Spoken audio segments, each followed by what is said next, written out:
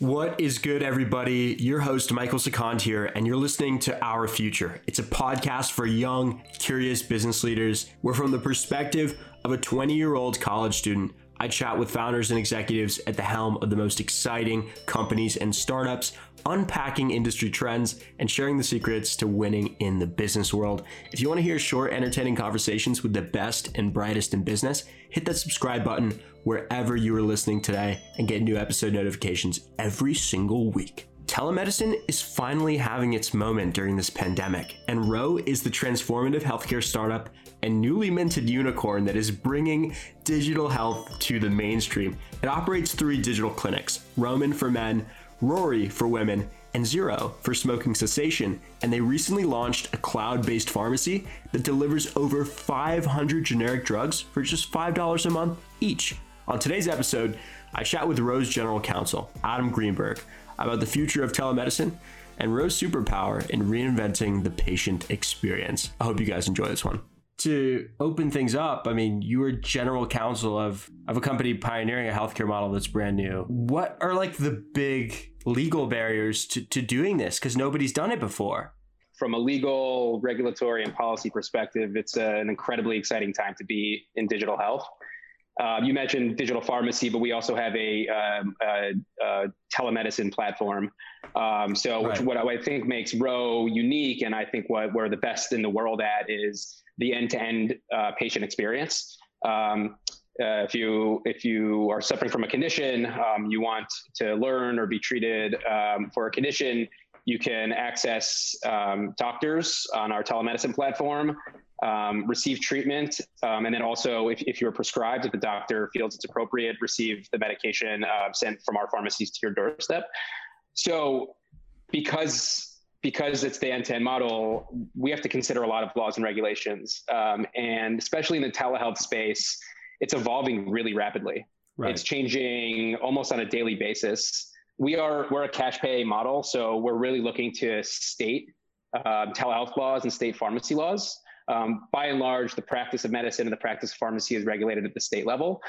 So we have to design a company and a product, both on the telehealth side and the pharmacy side, that's compliant with all 50 states and their idiosyncratic laws and regulations on how they govern this stuff. So it's a real interesting challenge for me and for the legal team to, one, understand the current state of play, how each state is looking at digital health and regulating digital health, and then try to understand where states are going to. Trying to monitor new laws and regulations that are getting proposed, especially at the state level. It's really fun. It's a little bit different than maybe some of the other tech startups who are disruptive that you've spoken to. You know, and one of the reasons why I love working for this company is I share this philosophy too, is that in healthcare, the philosophy of breaking things and then asking for forgiveness doesn't really fly. And we don't think that's an appropriate way to behave in the healthcare field. So, you know, it's a little bit from a regulatory perspective, it might be a little bit different than some other disruptive startups and how they view laws and regulations that have been in the books for a long time and have not necessarily caught up with the technology. I love how clean the business model is in that it's like, what, $5 for a monthly prescription and then $15 for a telemedicine visit. Is there a kind of desire to integrate with insurance? Because that's just the most complicated, murky machinery in the world, right? Dealing with insurance companies. Is that something you guys are going to integrate with, or do you think like it's best just to have these transparent upfront prices? Insurance might be in our future, and we understand that there are just some healthcare activities that don't make sense for a cash pay model. We've been fortunate enough to grow to where we are today on a cash pay system. You mentioned the $5 per month cash pay pharmacy. So that's a pretty new business line for us. It's called Ro Pharmacy, and we carry over 500 of the most commonly prescribed generic medications, all for a flat rate of $5 per month per prescription. And it's a great option for people that have insurance or don't have insurance, because even if you have insurance, if you go to the pharmacy and you are paying for one of these commonly prescribed generic medications, your copay is likely to be over $5 anyway. And it might not even be a great experience for you at the pharmacy, and it could be more expensive than this new business that we've spun up. So we think there are still a lot of opportunities in the cash pay model, but insurance is something we might look to in the future. So when you joined the company, where was the focus, right? Because at first it was ED medication, it was, helping women through menopause, it was smoking cessation. How has the vision just ballooned on you, right? Like from that first day to now? Yeah, it's a great question. When I first started, we were widely known as a sexual health company. Based on the conditions that we were treating. But I knew even from my first conversations with Zach Reitano, the CEO, that the vision for the company was much greater than that. The vision and the goal is to become a patient's first call for whatever patient needs. And even in the 2 years that I've been at the company, we've taken tremendous steps in that direction and have built a much broader set of conditions that we treat. So since I've been there, and in just 2 years, we've launched, as you mentioned, Zero, which is our digital health clinic for smoking cessation. We launched Rory, which is our digital health clinic for women. We have launched a number of conditions, including allergies, dermatology, weight loss, and then most recently, Row Pharmacy. So we're making incredible strides in a very short period of time, all towards that vision of being the patient's first call. I mean, it's crazy. I mean, everyone should just be managing their own health on their smartphone. Like, I guess the next question I have is, why did it take so long for telemedicine to catch on? Were there laws and regulations that were holding it back? I guess COVID accelerated it so much, but like, why were we not FaceTiming with doctors? Yeah, it's a phenomenal question, and I think it's a complicated answer. I'm not sure I have the full answer, but there are two things that I think have certainly contributed. And by the way, since the pandemic hit, the adoption of telehealth has sped up 5 to 10 years from where it was pre-COVID. But before then, I think maybe two large contributing factors. One would be, it wasn't clear who was paying for it. As I mentioned, we have the benefit of being in a cash pay model. So we're not looking to private healthcare or private insurance or public insurance to pay for the visits. It's cash pay. But the large majority of healthcare is paid through some sort of insurance model. And some of the debates that we're seeing right now at the federal and the state level is, who's going to pay for a telehealth visit? What is covered? How much is going to be paid? What technology needs to be used in order for that to be a covered visit, so the doctor that gets reimbursed by the insurance company or for the government?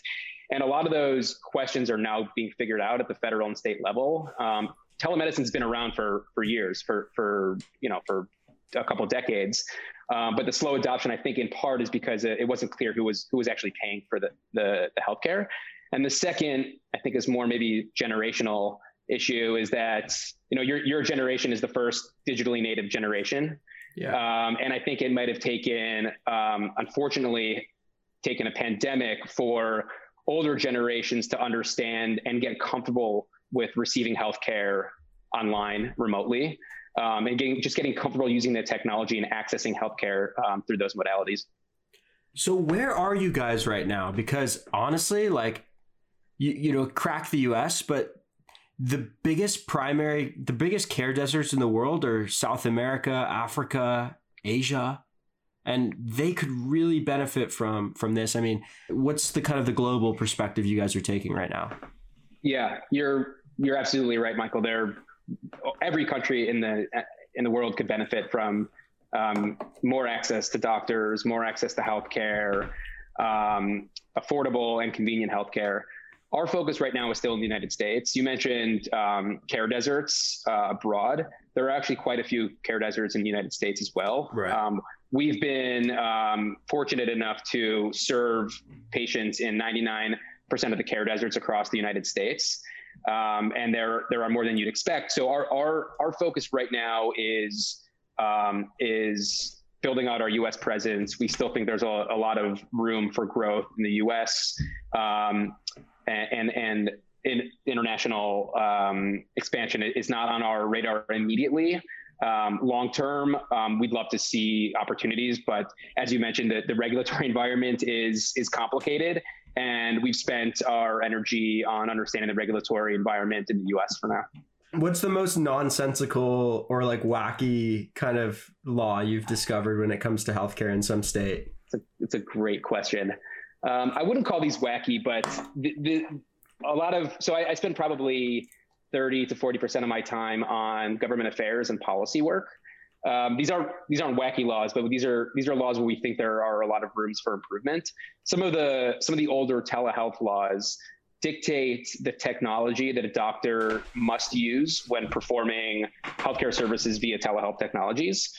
Some states, it's a minority of states, but some states require in each instance, anytime that a doctor is treating you remotely, for it to be via audio and video, like what we're doing right now. And our view is that those laws are outdated. The technology has developed as such where we should be empowering doctors and putting technological tools in their hands beyond audio video to help treat their patients. Asynchronous telemedicine, remote patient monitoring, and some laws in some states have been a little bit slow to catch up on some of the advances in technology. I got to bring Ribbon Health on the podcast in June, I believe it was. Feels like so long ago, man. Seriously. But really cool what they did. And you guys partnered with them. And I guess that's to create a comprehensive directory and app of doctors who are using subscribe to Rose services. It's actually an avenue for patients who either are unsuitable for telehealth, or in addition to the telehealth services that they're receiving from Ro, if the doctor on Ro's platform believes that they could benefit from an in-person brick and mortar experience with a doctor, it's a way to put tools and information in the patient's hands to book those appointments. So we love the Ribbon Health team. It's a really exciting partnership, and it's an acknowledgement by Ro, I think, that not everything can be done through telehealth. Not everything can be done remotely. There are some medical procedures and some specialists that you just want to see in person. And partnering with Ribbon Health, they have indexed the entire doctor and provider network in the United States based on location, what language the doctor speaks, what insurances the doctor takes, doctor specialty. And we now provide that information and those tools for Ro patients who are seeking in-person care. What have you learned in the business world that you would want to share with your 20-year-old self? What have you learned having this, big career that you'd want to have known at the start? I think I would have asked myself to do a little bit more research leading up to law school and in law school. I think, and maybe it's less so now, but when I was in law school, there was this kind of expectation that at least I carried it, that being a lawyer meant working at a law firm, going to work at a big law firm, and doing litigation or M&A work. I thought, that's what I had been conditioned to believe is real legal work, is the goal after law school.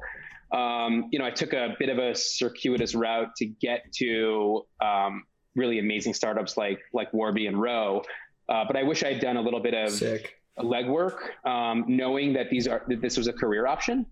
Mm-hmm. I worked at a big law firm called Skadden Arps, and I really value my time there. It was an incredible training ground for the work I do now. But I learned pretty early on in my tenure at Skadden that partnership at a big law firm wasn't the right career path for me. So only then did I start to investigate what else is out there, in the in-house world, what else is out there in the startup world. And that's work and research that I just hadn't done. I'm lucky that I was able to make the transition and land a job at Warby, and then from Warby to Ro. But for law students or people thinking about law school, If you're looking to spend 3 years to delay figuring out what you want to do in your career, I probably wouldn't advise. But there are so many things you could do with a law degree, even beyond practicing law. If you look at jobs in government or jobs in policy, a lot of those are filled by lawyers. But it's really an individual decision. And I got, like I said, I got lucky that it ended up being a great passion of mine. But I didn't put that thought into it before I did. Ladies and gentlemen, that was Adam Greenberg, General Counsel of Roe, affording us some pretty exciting insight into the regulatory questions and considerations rooted in the future of healthcare. And I can't wait to watch Roe continue to grow and truly unlock the transformative potential that lies in deploying telemedicine at scale. Stay safe, stay frosty, be rocking with you again soon.